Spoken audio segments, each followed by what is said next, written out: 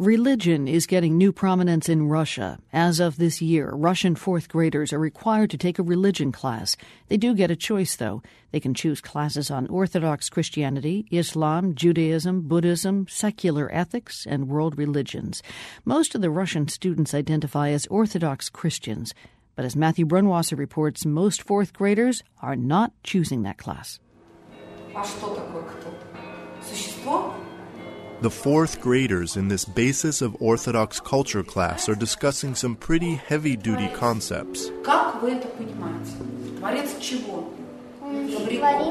God is a creator, the teacher explains. How do you understand this? What does it mean, she asks.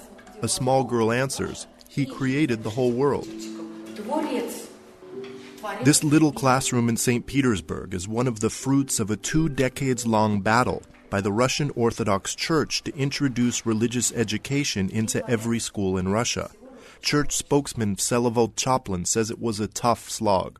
We went through sometimes emotional discussions with some state officials, some members of the pedagogical bureaucracy, which is still very much Soviet-minded. In the end, Chaplin says, the Church is pleased with the outcome. I think both children and their parents understand that such an education brings more ethics into the life of a child and the family.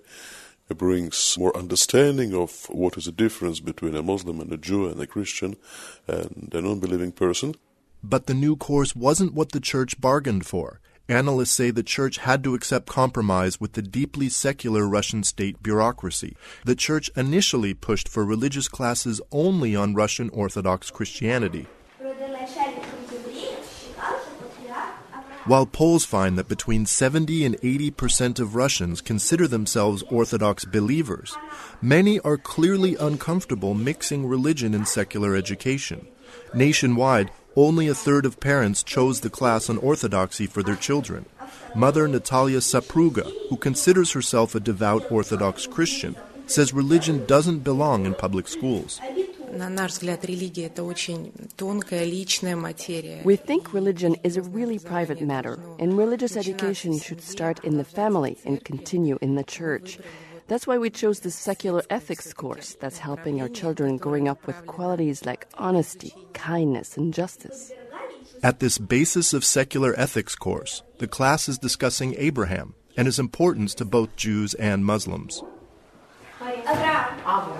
The class is the most popular of the 6 choices, both nationally and at this school. In fact, here, only 4 out of the 110 fourth graders take the Russian Orthodox class.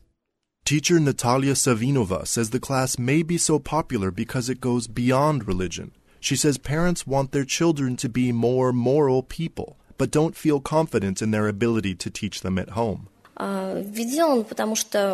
This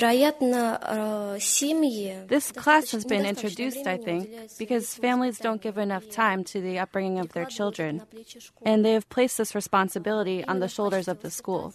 The third most popular course is a survey of world religions.